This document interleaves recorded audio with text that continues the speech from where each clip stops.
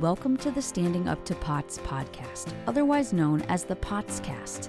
This podcast is dedicated to educating and empowering the community about postural orthostatic tachycardia syndrome, commonly referred to as POTS.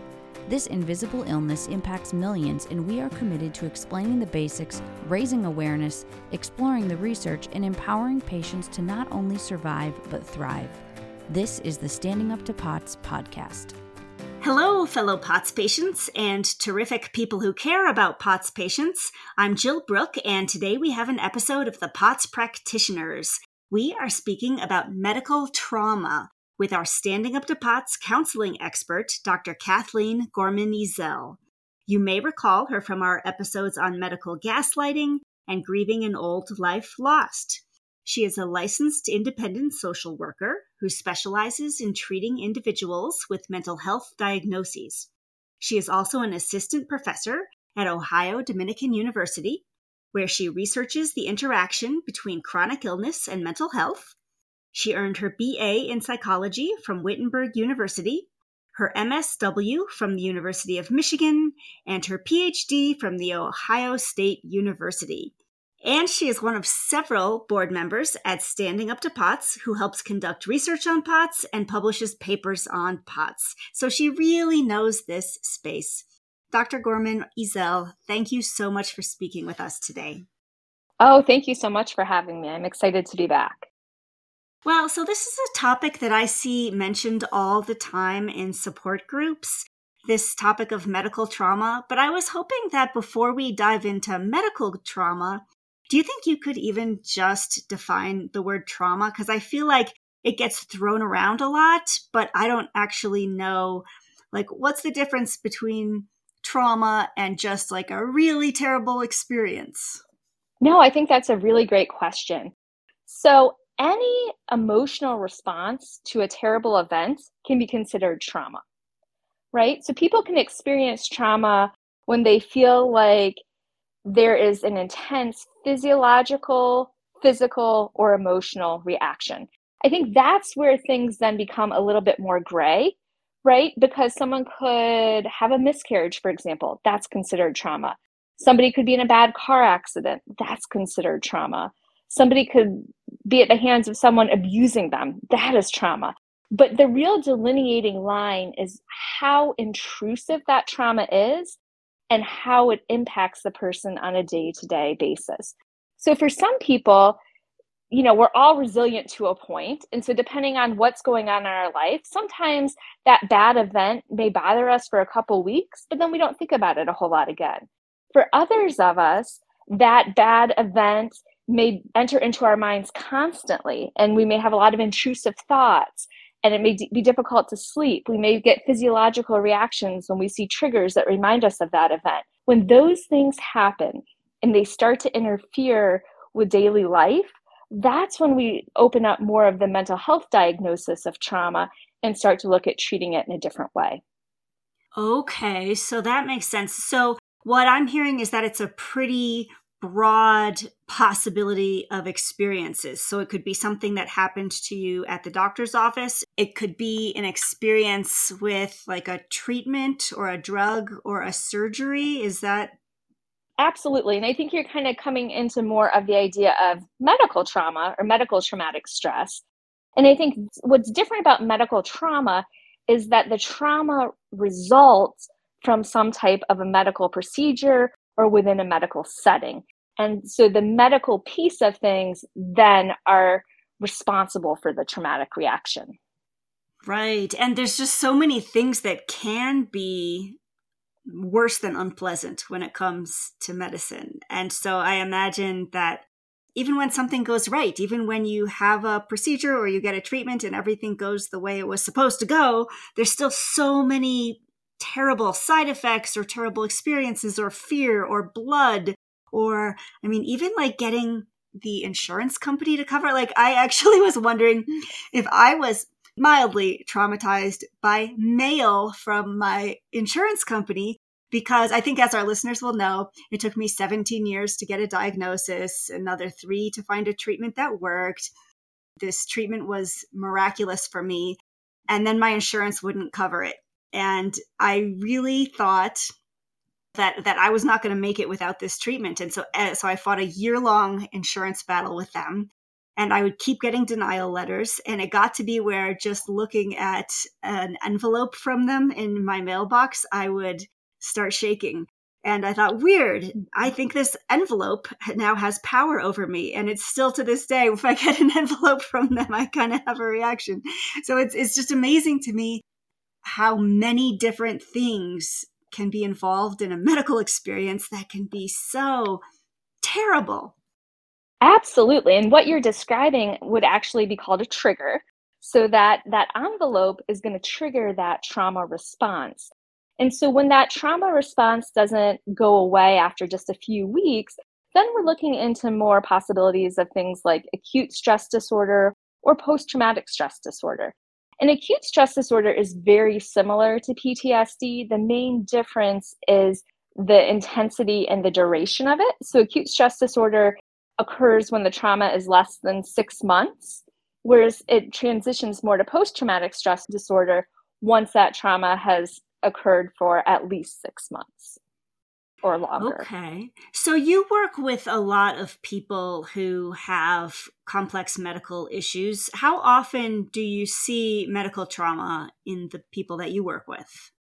It's a little bit challenging to quantify for a couple of reasons. So the first reason is that according to the CDC, at least 2/3 of all children are going to experience a trauma before reaching adulthood. Now, that's just in general, right? So if you couple that then with kiddos who are experiencing medical trauma, it becomes even greater. So what we know from the few studies that are out there is that a lot of experts have not agreed on the threshold at which a medical incident can become a trauma unless it meets the criteria for PTSD. But here's what we do know, is that at least 20% of kids with chronic medical conditions experience medical trauma. We know that the caregivers of those children experience what we call vicarious trauma at a rate of 25 to 40%. And interestingly, something we don't often talk about are the siblings of those kids. At least 22% of them tend to experience a medical trauma as a result of what's going on in their families. Unfortunately, we don't have a lot of data for adults. It's just not out there. So if I heard you correctly, the trauma to the caregiver or the parents is actually happening at a higher rate than to the child. Is that correct? And does that mean they're shielding the child from some things, or what's going on there? I think you're absolutely right. Yes, I think there's definitely some shielding going on. I think there's a lot of things that maybe adults understand in a different way than a child understands. I think a lot of pediatric hospitals do a nice job of trying to cater to the child, but aren't as great sometimes at explaining things to the caregivers in advance, or the caregivers learning at the same time the child is. And so they're trying to put up this strong front for the child. In the meantime, they're kind of watching everything going on. At times they'll sedate the children, but obviously the parents aren't going to be sedated. So that's also going to happen. So I think because of that, there is a higher rate of vicarious trauma. As you were mentioning earlier, with your experience with the insurance company, a lot of times it's the parents who have to advocate on behalf of their children. It's the parent who's responsible for filing the insurance claims, fighting with the insurance companies to get treatments covered, doing a lot of outside research, outside of what they're hearing in those appointment rooms. And so I think because of that, the parents are incredibly invested and tend to experience more trauma. Ah, okay. Yeah, because I was going to say, do you mind giving like a few more examples of things that you have seen traumatize either a patient or a caregiver or a parent or like a sibling? Like part of me is like, okay, how does a sibling get traumatized? Sure. I think I'll go a little personal here. I have 2 kids who both have chronic medical conditions. One of my sons has intractable epilepsy, which means they can't find a treatment to treat his seizure disorders. And my other son has an idiopathic type of constipation they have not been able to figure out. So in order for him to have a bowel movement, we have to put a catheter through his belly button directly into his colon on a daily basis. So that sounds rough. Wow. Yeah, so I'm just going to give you some personal examples, and then I'll also give you some things that I've seen in my office. But it's interesting because both of my children handle the traumas in very different ways. So my son, who has the seizure disorders, actually has had brain surgery, and he's spent probably months in the hospital at different points in time. And for him, he tries to kind of bury that. He doesn't like to think about it. So when he thinks about the hospital, what he tries to think about is, oh, I get to lay in the bed and play video games all day and order room service, is kind of his joke about it.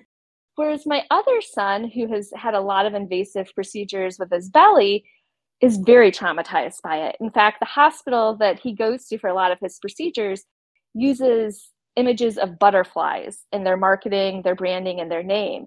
And so anytime we're driving somewhere or he sees a butterfly, he immediately shuts down and gets very upset, because for him, that butterfly image triggers the memories of all these invasive procedures that he's had done. So, how does that then affect other people? Well, they do have an older brother. And so what happens is whenever we know one of the younger boys is going to be going into the hospital, that starts to make his older brother really anxious because he doesn't know what's going to happen to them. He doesn't know if he's going to be able to visit them, especially in the times of COVID right now. Everybody's very strict about the visitor policy. So is it going to be 4 weeks before I see my brother again? He knew that his one brother had brain surgery. So what does that mean, for him? So I think siblings start to get really, really concerned. And I think they can also sense the stress that maybe other family members and caregivers are experiencing as well. And knowing that that probably means a little bit less time for them because they have to focus on the child who's in the hospital. So not knowing what that's going to look like will mom or dad be at my sporting events? Or who's going to cook us dinner tonight? What does that look like? So I think the siblings definitely can get triggered that way. And then for the parents, I know, my son who has a seizure disorder, I'll never forget this. When he went in for his brain surgery, he told the doctor he wanted to meet the robot who was going to be helping perform the surgery. And he walked into the OR and met Rosa the robot and laid down and did his thing. All the while, my husband and I were very panic stricken because we knew it was going to be an 8 or 9 hour procedure. And there was absolutely nothing we could do. Right? And so children also have a tendency to be a little bit more resilient. Now, on the flip side of that, my son, who's had to have a lot of the catheters and things like that, in order to get his cecostomy tube in place, he actually has to have a tube changed out every couple of months. And when he does that, we have to go through what they call intervention radiology. It's a combination of an operating room and X-ray room, and they use that to guide the wire and go where it needs to be. What's awful for him is they will not sedate him. The physicians, are concerned that sedation adds another layer, so they choose not to sedate him. But in the process, I'm left with hearing my son screaming and child life trying to give him an iPad for the 5 minutes the procedure's going on to get through it and say, oh, maybe you can go get ice cream. And he can't think about anything but the pain. So for all of us, when we go with him, it's not a pleasant experience. Wow. Boy, it's a good reminder that there's so many things that can go wrong with a human body, and you get used to hearing about one family of issues, and it just is such a reminder that there's so many others. So it sounds like you have one son who kind of is good at joking his way through the experience. Do you think he is experiencing less stress, or you think he's experiencing the same stress and just showing it differently by joking around? Because in my mind, I have this Indiana Jones character in my mind who can keep making jokes no matter what happens to him, and nothing ever traumatizes him. He just keeps racking up more good stories to tell. Is that a thing? Is there anybody like that? Or is there just people who are joking about their stress? I think humor can be a really good coping skill for a lot of people. So I think while it helps him, I would say he still tends to experience the trauma. I think a lot of it has to do with how we experience emotional pain. So for some of us, we experience it and express it very outwardly. And in the therapeutic community, we call those individuals externalizers. So what we mean by that is if they're angry, they're usually the people who are going to be yelling, and others are going to know they're not satisfied and things aren't going right. And I would say that's my one son with the GI issues. My other son tends to be more of what we would call an internalizer. And people who internalize things tend to think about it pretty regularly, but they sort of bottle up those emotions. And in some ways, the internalizing is actually more unhealthy than the externalizing because you're not given an opportunity to work through the difficulties.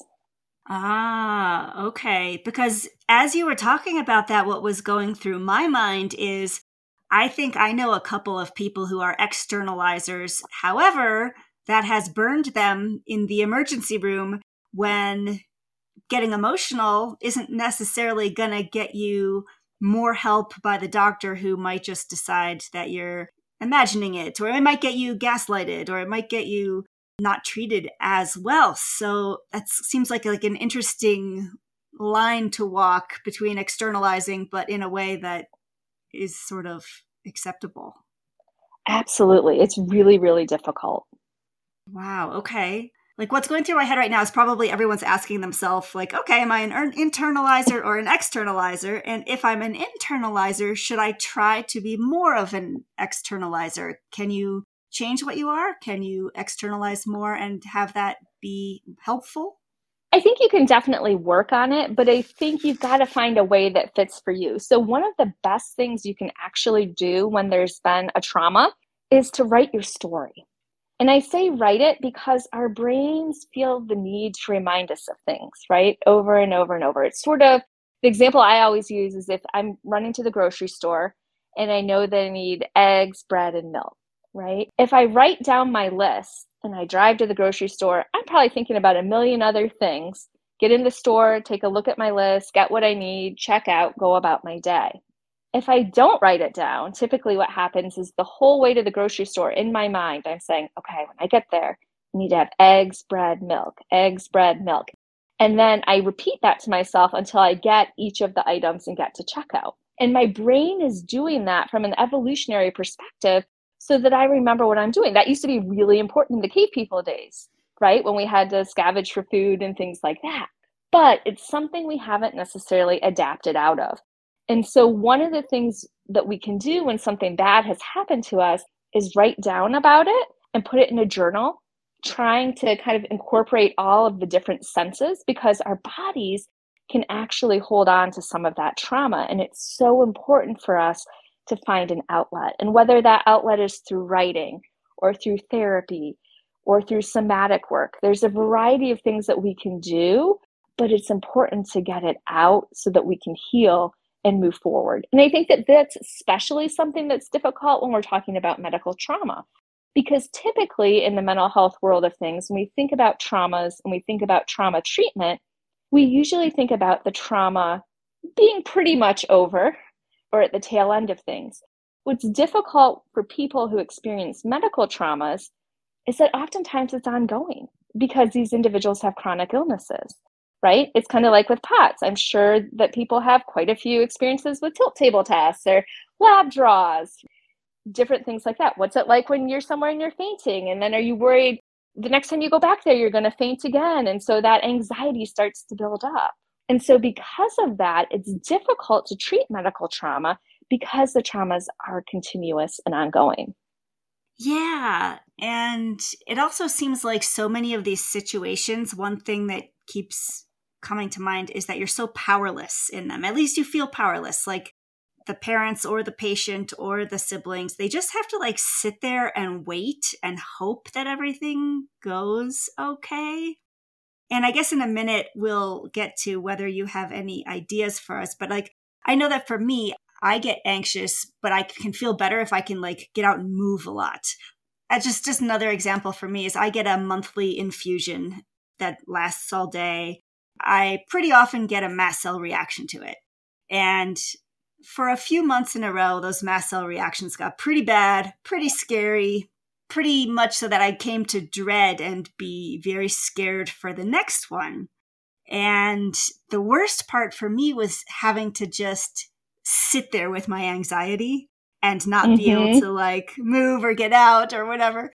And so it's kind of like Robert Sapolsky, Why Zebras Don't Get Ulcers. He wrote that famous book about how stress is not as bad for you if you can fight or flee or exercise or do what nature intended with all those hormones and all that energy. And so I find that I always think about that and think about the worst part of this is having to sit still for 8 hours. But do you have any suggestions for those moments when you have to suck it up and sit there and, face your next treatment that maybe you're dreading and afraid of? Absolutely. So I think you bring up a good point, right? All of us in those traumatic situations tend to experience either fight, flight, or flee. And we usually can't flee from those medical, procedures. We're usually kind of stuck there. And we can try to fight them, but oftentimes it's not in our best interests. So in my mind, I think what ends up happening a lot is what we would call flight, right? And so a lot of people will dissociate during those procedures. They'll try to think about other things that are calming and relaxing. And I think that's really one of the ways that we can get through these really traumatic medical experiences, is to try and have some type of a image or guided visualization. If the procedure will allow for you to use headphones or AirPods or something like that to bring in and actually listen to some calming music, or bring in a photo of one of your favorite places. I think sometimes that type of dissociation can actually serve as a protective factor and help people get through those really intense procedures. And is it correct that, it would even be justified to, there's some activities that normally maybe you wouldn't consider that healthy, like spending half the day on Facebook or something like that. Can you kind of justify things like that might seem mindless or even mildly addicting if you kind of treat it as something that you let yourself do when you need the distraction? Absolutely. I think that's when it's probably the healthiest. The only time it's really healthy to do some of those things, right, is when we're trying to protect ourselves in those really intense situations. Do you think that there are some people who are more likely to get traumatized than others in some of these situations? Are there any traits or are there any things that we can aspire to do, or I don't know, are there any protective factors that might keep someone from getting traumatized in the first place? Well, I think, we can look at it a few different ways. So first of all, what we know is that the more traumas someone has endured, the more likely they are to be traumatized again by something else, right? So some of it is just going to depend on what that individual has been through. What was childhood like? What was adolescence like? What's adulthood been like? Have you encountered a lot of really terrible events? How have you bounced back or recovered from them? So if there's underlying trauma, that's going to make it really, really difficult. And one way for some people to know, have I experienced any? There's a really good study out there called the ACE study, which talks about adverse childhood experiences. And if you Google that, you can actually take a quiz and you'll get an idea of some of those adversities you've experienced and the levels to which they may impact you or future traumas. So part of the answer is that while we know that previous trauma can result in greater trauma, I think the other way we can look at it too is in terms of how people are prepared for what's going to happen, and especially in a medical setting, right? That's very different than necessarily a car accident or something like that. But in a medical setting, and I've seen it more in pediatric hospital settings, so I'm going to probably speak more to that than adults, but it's interesting. When we know there's a planned procedure for a child, a lot of times there's coloring books or books available within that specific clinic to explain the procedure to the child. The other thing that a lot of hospitals do is they employ what they call child life specialists. And those individuals, their job is to bring in hands-on materials to explain the procedure to the child ahead of the procedure actually occurring. And that way they can feel what the tubing is going to feel like, smell what the mask is going to smell like that they're going to have for anesthesia. They're going to have a good understanding of when I wake up, I'm going to be in this bed and my mom and dad are going to be here, and then the nurse will go get them. And so they're really sort of planful about the procedure and what's going to happen. And so having that knowledge is really critical for things to go well. The important thing, though, with that is that especially individuals who tend to be more anxious, they don't have the information too far in advance, just right before it's going to happen. So they have that opportunity to ask questions. Unfortunately, in my experience, we don't get to see that as much as adults, right? So if as an adult going through a procedure, the physician or the nurse may come in and give a brief overview of what's going on, but it's not done in the same tender-hearted way than it may be done with a child. And I think that makes a big difference. That's interesting. Yeah, that's good to know how helpful all that really practical stuff is. And I'm sorry that you're so familiar with this world, but if you don't mind my asking, is there anything like when you go into a situation where your child is going to have to experience some procedure or test or something, can I just ask, where is your mind? Like, are you in the mode of trying to keep your child distracted, or are you looking out to make sure that there's no medical errors, or like, what are you doing during that time to try to help everybody get through this? Right. So I think my first priority are my kiddos. So making sure that they can be as calm and relaxed as possible for their procedures. And so I may say, okay, does that make sense to you? Are you sure you don't have more questions? That kind of a thing. And then I think, honestly, a lot of my energy is spent trying to kind of keep my composure, because knowing what they're going in for, knowing how upset they get, I don't want to seem flustered to them, because I worry if I'm flustered that may upset them, because they're looking to me, to some extent with how to feel. So part of me, that may mean, biting the inside of my cheeks, right? While everything's going on, so I can keep a straight face, because they're looking at me and they're squeezing my hand, and, I'm squeezing their hand back, while also kind of keeping an eye out, like you said, to see what's going on and making sure everything's going appropriately. And so I tend to do that and then ask my questions of the physicians afterwards. Now, I don't know if that's exactly the right way to do it, but that's kind of the rhythm that I have found works for us and for our family. But everybody's different. And so for some people, it may be easier to focus on the medical stuff, because it feels like that you have a little bit more control of than the emotions, because oftentimes emotions are very unpredictable. And so it just sort of depends for each person, I think, what's going to be the healthiest for them in that situation. Wow, this is such great information. Do you have any more advice for parents or kids or patients who need a lot of medical care? Well, I think one thing we know is that medical trauma is correlated with poor medical outcomes. And part of the reason for that is that a lot of people want to drop out of treatment after they've experienced a trauma. They don't want to continue going back there and receiving that. And so because of that, we do tend to see, poor health outcomes and poor adherence to treatment.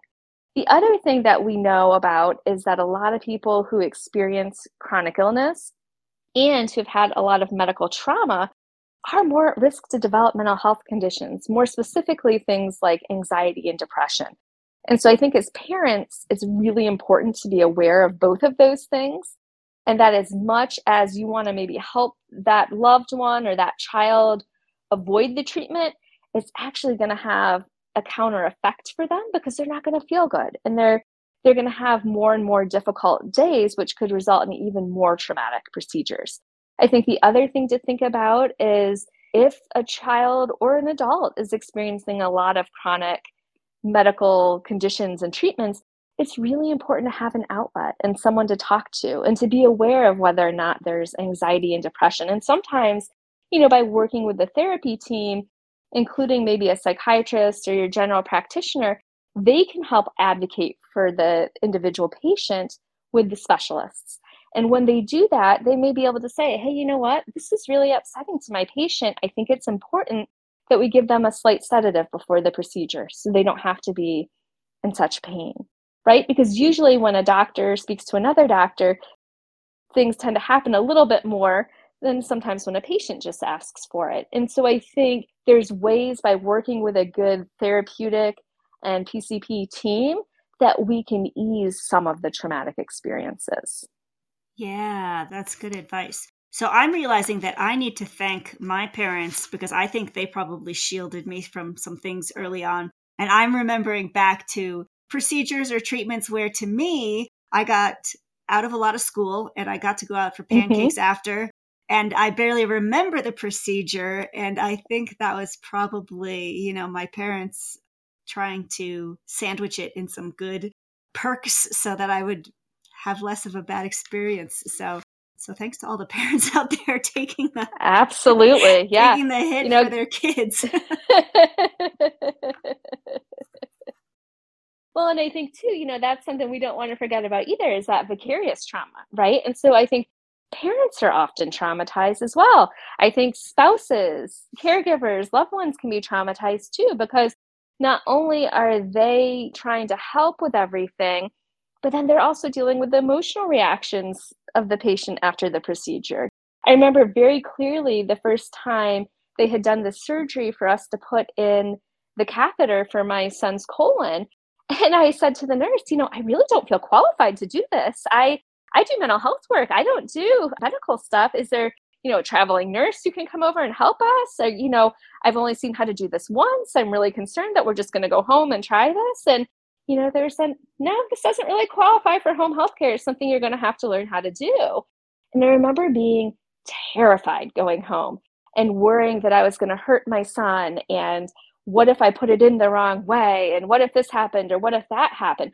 And I think that was my wake-up call that, wow, this is really affecting you more than you realize. To the point, I didn't want to be the one to do it. I wanted my partner to do it. And he did for a while, but I realized at some point I have to learn to do this. And over time I did, but I also had to confront some of that anxiety that I was experiencing because I was traumatized from watching the nurses do that to him and the pain that he experienced. And I didn't want to cause that. Right. Okay, so back to this idea of Indiana Jones, right? We all want to be Indiana Jones, right? Have 1,000 terrifying things happen to us and have it just basically make us stronger, funnier, more interesting. Does that ever happen? What they say, what doesn't kill you makes you stronger. Is there a way to try to be on track to just be made stronger by all this stuff instead of to be made anxious by it? Or is it going to happen however it's going to happen? I think it's going to happen mostly however it's going to happen. But I think what the strength comes from is how someone perseveres through it and how they respond afterwards. So I think it takes a lot of strength to acknowledge, yeah, this is really awful. And it's not fair that this is happening to me or to my child. And I don't like it one bit. And that's okay. But I'm still going to have to do what I need to do so that they can be healthy and I can be healthy. And I really feel like that's where that idea of strength comes, because nowhere in any circumstance is trauma a healthy thing. What's important is that we find a way to push through that. And pushing through that means pushing through it from an emotional perspective and a physical perspective and learning strategies to cope with it. And then oftentimes when we treat traumas, we'll do it a couple of different ways. We'll do it within the therapeutic setting by using cognitive behavioral therapy, which is where we change the way we think about something, which then can help change the way we respond to it. There's something we practice called acceptance and commitment therapy, which I think applies pretty well to these medical types of situations. It's the idea that we can't necessarily change what's going to happen. We have to accept what's happening and that someone needs this procedure. But what we can do is we can commit to how we're going to respond to it and how we're going to affirm that person and that difficulty, whether that's in ourselves or within our loved ones. And then there's another thing we can do called EMDR, which requires a separate type of certification. And that EMDR stands for eye movement desensitization and reprocessing. And what that does is actually doesn't have the individual talk about the trauma, but it has them think about it while doing repetitive eye movements to either a sound or a light. And that can actually be another way for someone to work through the trauma without having to verbalize anything. And then finally, sometimes what we can do is some somatic work, which is a specific type of therapy, which the practitioner actually we'll talk about things to stir up that trauma reaction, or I like to think about it as that feeling in the pit of your stomach, and then figure out with the person where they feel it and give them exercises to do to help calm down their body. That's great. So you have a lot of tools as a professional, is what I'm hearing. Absolutely. Absolutely. And I think sometimes, unfortunately, because there's still a stigma around mental health, we don't look at it the same way as we look at our physical health. I wish we did. I think we're getting more towards that, but we're not there yet as a society. I think, unfortunately, there's an underutilization of social workers, psychologists, and counselors within the medical settings. A lot of the social workers' role within a medical setting, unless you're in behavioral health, tends to be more on discharge planning and resource management, right? Which is great. We definitely need that. It's important. But I think there's also other strategies we could even do within the hospital, or even within outpatient clinics to connect people with mental health professionals to work through this medical trauma. And so because there's that reluctance due to the stigma, I think a lot of people don't look necessarily at these medical procedures as being traumatizing, but instead just something that everyone has to go through in order to be healthy.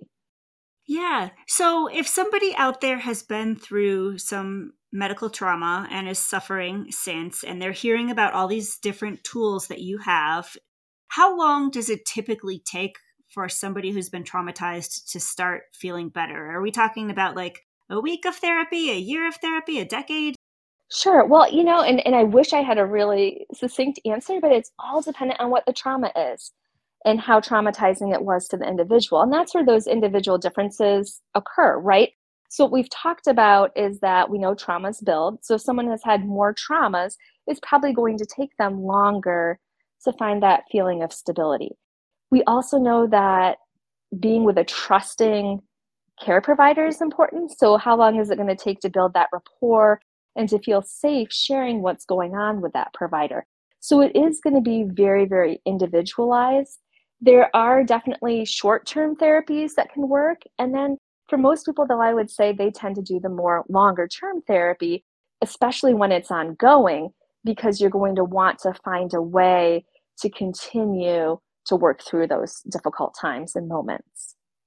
Well, this is great information. And I have to say that even just like hearing about like what you do on a regular basis, like watching other people go through difficult things and work through it and make it work is really uplifting to me.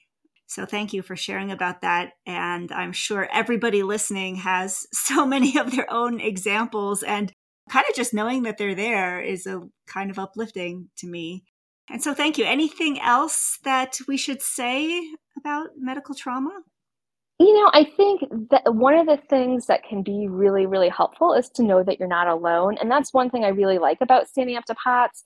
And whether we're talking about this podcast or we're talking about, the online support groups, I just think it's really important to be able to talk to somebody who can get it.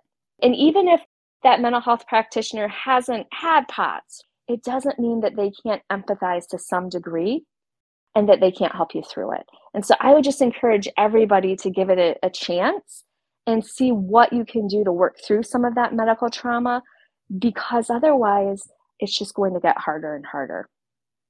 Yeah, I think maybe one thing I'm taking away from this is you should not be letting these traumas build up, because each one makes the next one worse. You should try to nip it in the butt, try to be proactive, because life is going to inevitably throw some more at you. Is that correct?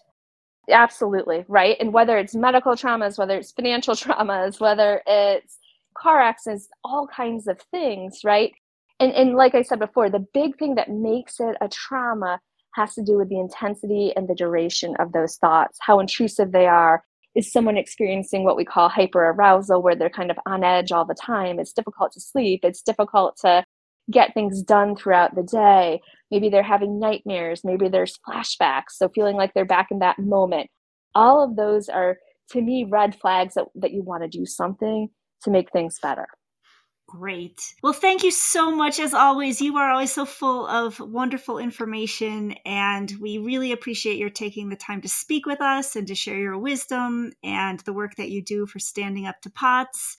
I know that you spend a lot of time volunteering to make life better for the POTS world. So thanks a million. Oh, thanks for having me. And hey, listeners, we hope you do not need any of this information today because your medical journey has been so easy and painless. But I know that's probably not your situation. So we hope this was helpful. That's all for this week, but we'll be back again next week. But thank you for listening. Remember that you're not alone, and please join us again soon. As a reminder, anything you hear on this podcast is not medical advice. Consult your healthcare team about what's right for you.